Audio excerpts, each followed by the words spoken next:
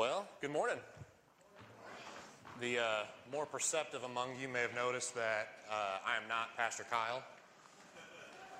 I am Cody Lewis. I'm the youth minister here at Hawesville Baptist Church, and I've been given the honor this morning of delivering the message for you all as we continue in worship. And so my hope and prayer as I've prepared for this is that you guys will get to know me a little bit better, get to see my heart, because I believe that this message that God has given to me today really reflects my true desire as I lead the youth and as I engage in the congregation here, that what we're going to talk about today might be my lasting legacy leaving this life. But if any of you guys know me at all, it doesn't take very long for you to realize that I am a pretty nerdy guy, right? I absolutely love fantasy stories. C.S. Lewis has said of it, at all ages, if fantasy and myth is used well by the author and meets the right reader, it has the same power to generalize while remaining concrete, to present in palpable form not concepts or even experiences, but whole classes of experience, and to throw off irrelevancies. But at its best, it can do more. It can give us experiences we have never had, and thus, instead of commenting on life, can add to it.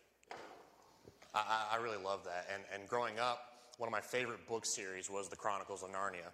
I remember the first time I read through it, I was in middle school. I had just gotten detention in middle school because I talked too much in class, and I'd gotten in trouble enough times that I got in real serious trouble. And so I got home and I was grounded for about a month and a half from everything. The only thing I was allowed to do was chores and read. If the TV was on in the living room, I wasn't allowed to walk through it. Like it was not a good time. But during that, I picked up the Chronicles of Narnia series and I read through the whole thing in about 2 weeks. I just really love them, and to this day, I still love the writings of C.S. Lewis. And at the time, I also really thought it was fun that we had the same last name. I was almost a C.S. Lewis myself. My middle name was almost Stephen, but it's actually Hunter instead. So when I start writing my own books, they're probably not going to sell as well because it'll say C.H. Lewis. But he's still one of my favorite writers to read, whether it be a fictional story like the Chronicles of Narnia or the Ransom trilogy, or his nonfiction theology and philosophy books like Mere Christianity or The Great Divorce. I just love his writings.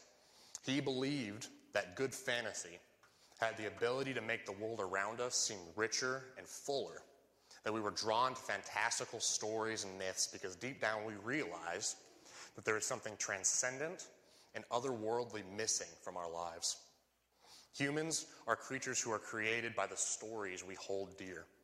That's what myths and fairy tales were originally made for, actually, to teach people what that particular culture values as virtuous and condemns as sinful.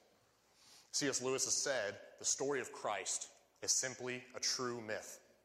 A myth working on us in the same way as others, but with the tremendous difference that it really happened. In my experience, however, this is not the way most people think about Jesus or how it feels to have a relationship with him. Simply consider the regular disciplines we encourage each other to practice: daily Bible study, regular times of prolonged prayer, and faithful church attendance. Those are the big three, right?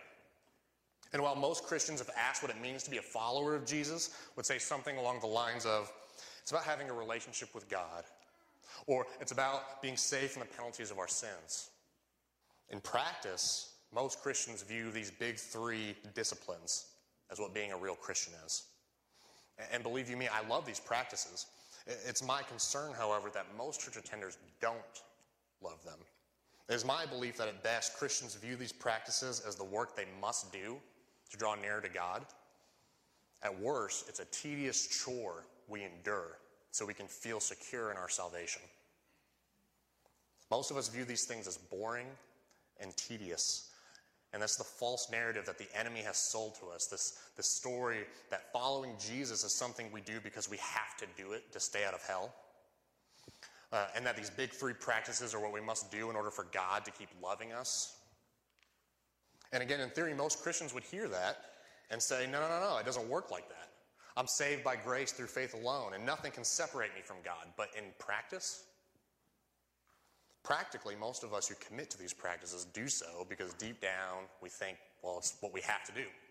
And that's really it. And that's the thing that's the most insidious about this false narrative that the enemy has sold us. It's based on a kernel of truth, as all his lies are. A twisting of God's commands perverted beyond recognition of their truly glorious realities. The truth is that these big three practices are in fact vital to a healthy relationship with God. We need to be in the Word in a meaningful way every day. We do need to be spending time kneeling before the throne of God in prayer, pouring out our hearts to Him every day. We need to be faithful attenders of the church that God has placed us in. But the lie in Satan's deception is that we're to do these things as slaves who are fearful of our master. We're to do these things in such a way that all of the passion, all of the joy is sucked out of it. Right? And what the slave works with passion for the will of their master. What slave works like that? With a passion and a desire? None. No, the slave works out of fear and bitter resentment so that they don't face punishment. The false narrative that Satan is selling has been unfortunately bought by most believers. Are you one of them? Have you bought the lie that the life of a believer is one of tedious chores that distract us from the things that you really want to do? Have you bought the lie that all that God desires of you is the diligent carrying out of a list of chores? Have you bought the lie that this is all that there really is to being a Christian? Dorothy Sayers was a mystery author in the early 20th century, but she was also a faithful follower of Jesus. In her book, Letters to a Diminished Church, she wrote this of our condition. The people who hanged Christ, never to do them justice, accused him of being a bore. On the contrary, they thought him too dynamic to be safe. It has been left for later generations to muffle up that shattering personality and surround him with an atmosphere of tedium. We have efficiently pared the claws of the Lion of Judah, certified him meek and mild, and recommended him as a fitting household pet for pale curates and pious old ladies. That was her prognosis 100 years ago. How do you think we're doing today, church? Have we gotten any better? According to Sayers, our problem comes not from a lack in God, nor from the joy that can come from his commands. Our problem stems from a false picture of the true Jesus. So today I want to address that problem. Let's cast off our perception of Jesus as a declawed lion in a cage and take up the glorious image of the Lion of Judah. As that song that we sung at the end there says, let us behold our King for who he truly is. You know, a great quote from the Narnia books about Aslan, who is the allegory for Jesus in the story, comes when Susan asks Mr. Beaver if Aslan is a safe lion. He replies, safe? Who said anything about safe? Of course he isn't safe, but he's good. He's the King, I tell you. Let's look at our King in all his splendor this morning. We're going to do that. We're going to be in Hebrews chapter 1, starting in verse 1. It reads, long ago, at many times and in many ways, God spoke to our fathers by the prophets. But in these last days he has spoken to us by his Son, whom he appointed the heir of all things, through whom also he created the world. He is the radiance of the glory of God and the exact imprint of his nature, and he upholds the universe by the word of his power.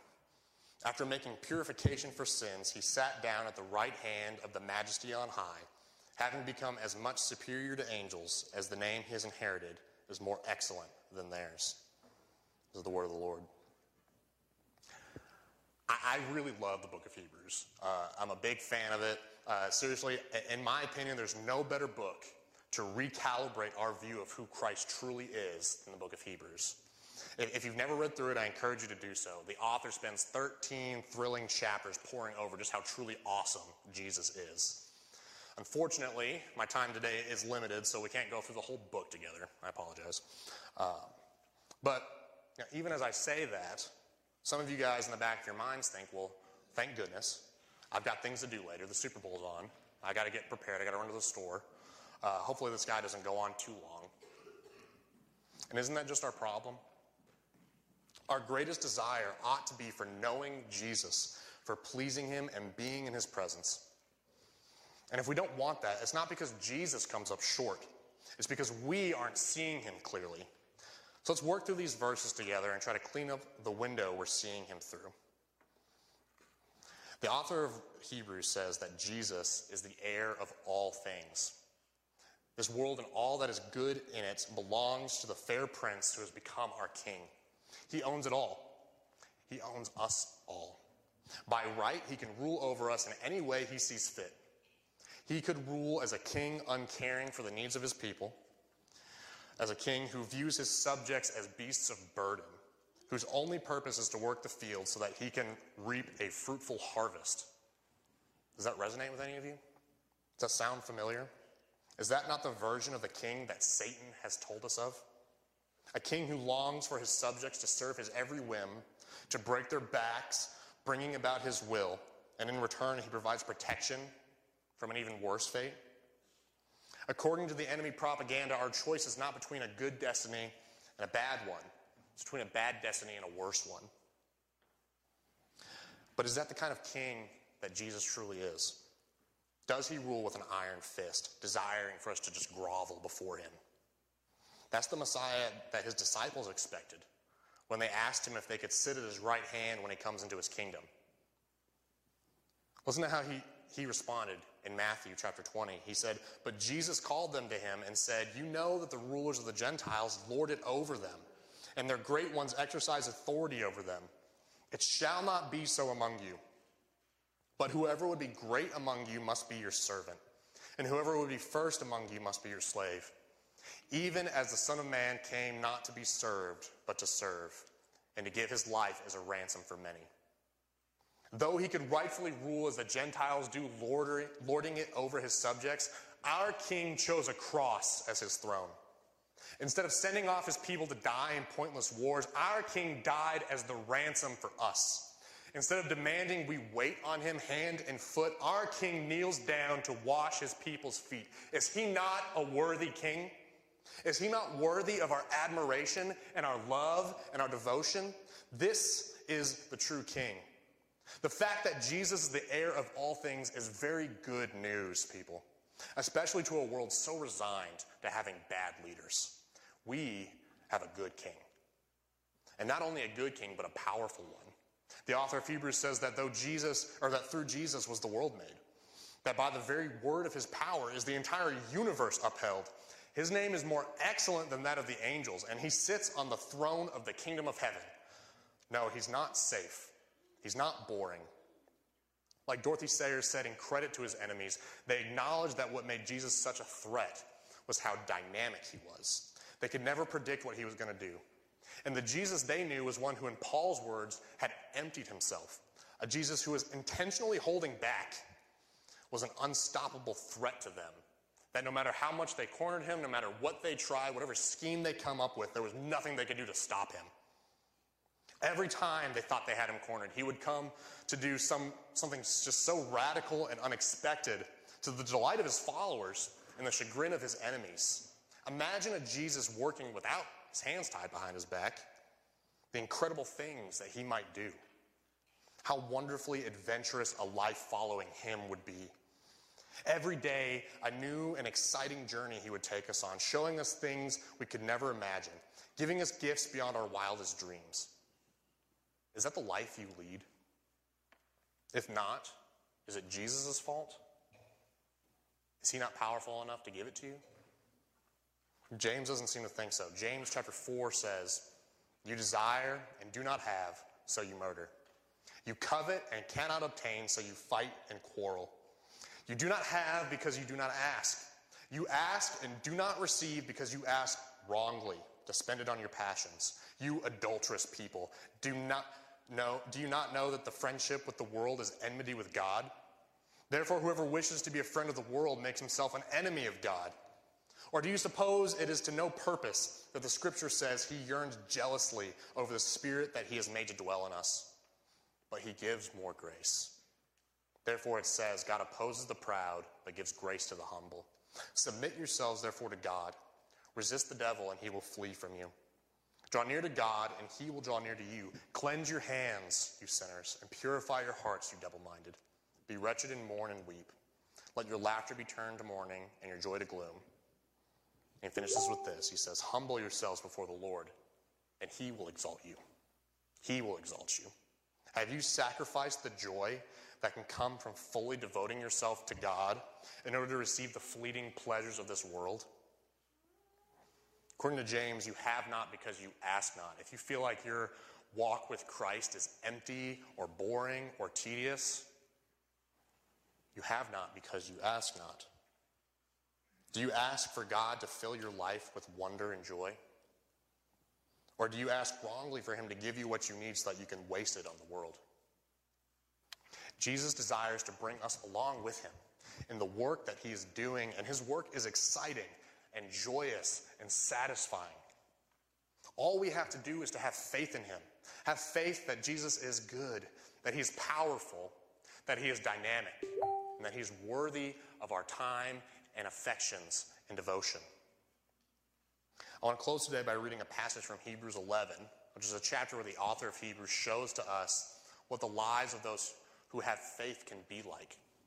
Listen to these words and the lives of these individuals that the author writes about. And imagine yourself in their shoes. Hebrews chapter 11, starting in verse 32, it reads, "And what more shall I say?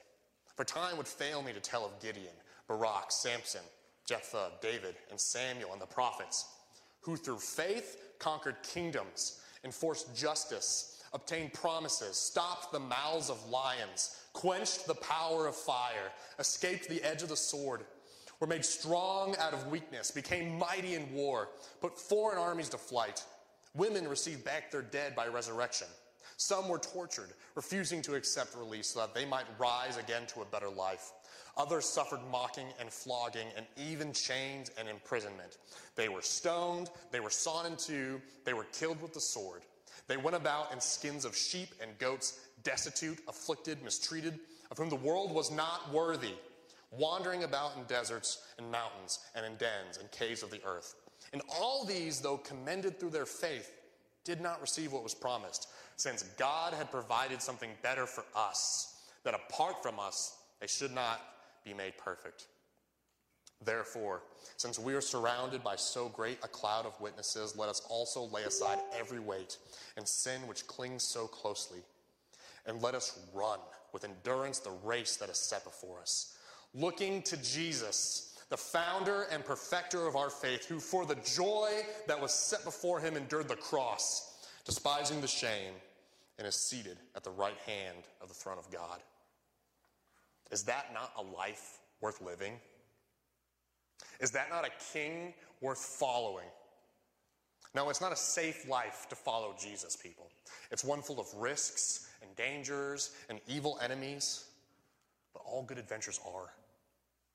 C.S. Lewis has said, "It would seem that our Lord finds our desires not too strong, but too weak.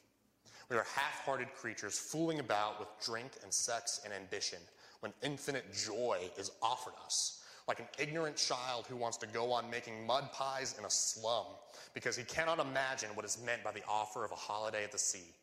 We are far too easily pleased. Which will you choose today? A life held back by fleeting pleasures, half-hearted devotion, and empty promises, where the most precious thing to you is your free time and how you will spend it?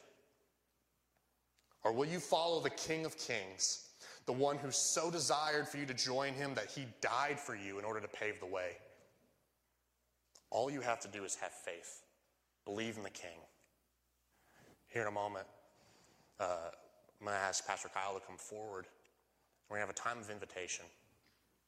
And as we do that, I want you guys to reflect on that choice that you have this morning. If you don't know Jesus, if you don't know this King that I've been talking about, today is the day to get to know him. He is the true King, the true one who is worthy to give your life to. if you want a life full of joy and full of love and full of meaning, if you want your sins to be forgiven and your life to be enriched, today is the day to follow him. He has died to make a way for you to be able to do that. But if you do know Jesus, if you have been following him, but lately it feels like your walk with Christ has become stale, has become just this rote, unending just list of chores that you carry out. You show up to church on Sunday because you have to. You read your Bible in the morning to check it off the list. If that's you, and this morning you're sick of your life feeling that way, I would encourage you to come forward and ask for some prayer. We will pray over you, or perhaps in your seats, if that's more comfortable with you, you can pray there. But ask God to fulfill all of the longings in your heart. We were made for something more transcendent and more wonderful than this world could ever offer. And that can only come from Jesus. And he tells us that we have not because we ask not. Ask Jesus to fulfill your life today. I'm going to close with prayer, and then we'll have the invitation. Lord Jesus, thank you so much that you are a worthy king. Because there are so many other false kings and false leaders out there trying to usurp your throne, and they are not worthy. Lord, they cannot bring us meaning. They cannot bring us joy. They cannot bring us satisfaction or fulfillment, but Jesus, you can. You can satisfy us beyond anything we could imagine. So God, I pray that you would help us to lay our lives down at the foot of your cross, giving ourselves to you wholly and completely with everything that we are. Help us not to hold back anything, but plunge forward in faith into the adventurous life that you are calling us to. Lord Jesus, we love you and we thank you. And we ask all these things in Jesus' name. Amen.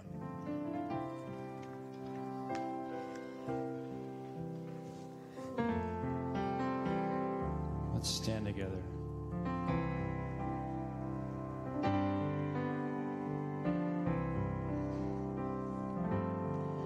Does Jesus care when my heart is pained too deeply for mirth and song? As the burdens press and the cares distress and the way grows weary and long. Oh yes, he cares. I know he cares. His heart is touched by my grief.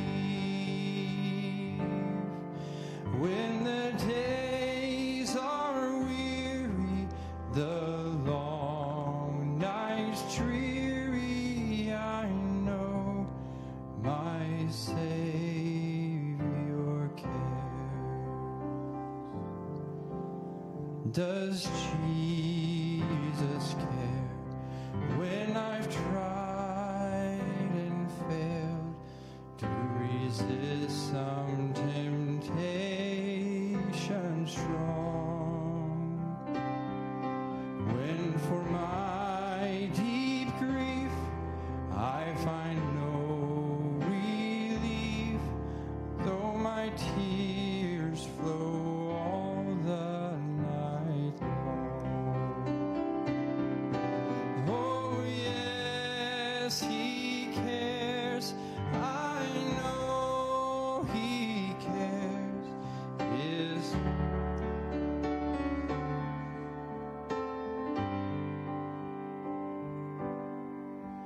when the days are weary and the nights are weary, I know my Savior cares.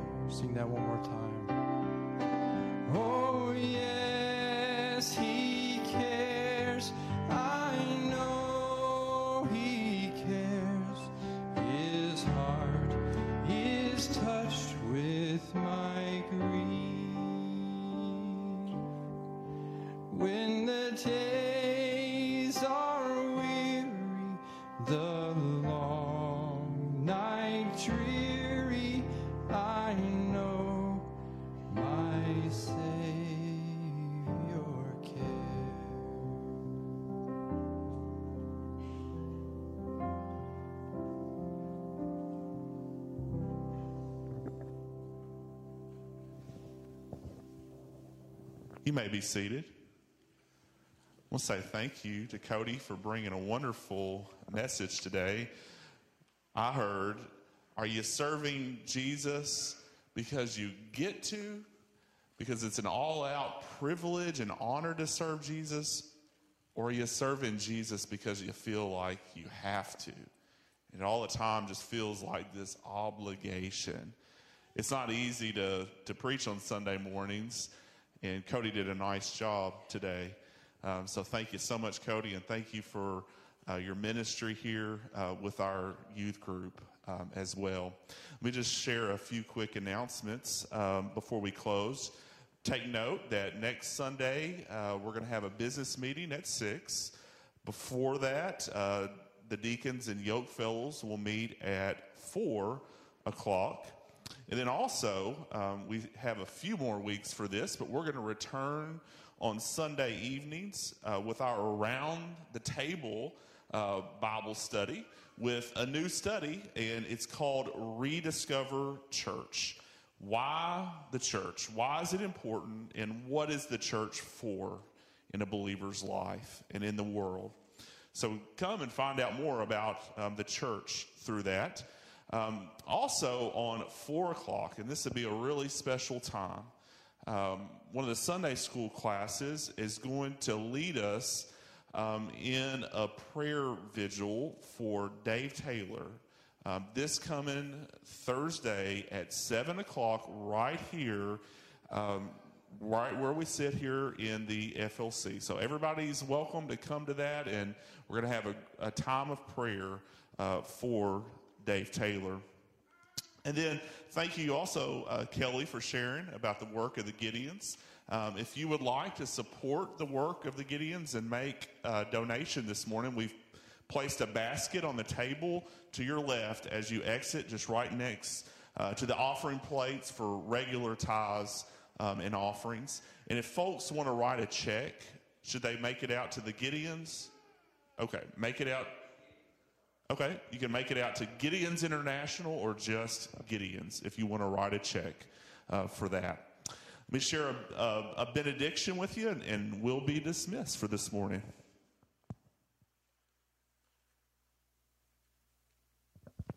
This comes from the letter of Ephesians at the very end, chapter 6, starting in verse 23. Peace to the brothers and sisters, and love with faith, from God the Father and the Lord Jesus Christ. Grace be with all who have an undying love for our Lord Jesus Christ. I pray that same grace is with you and yours today. God bless you.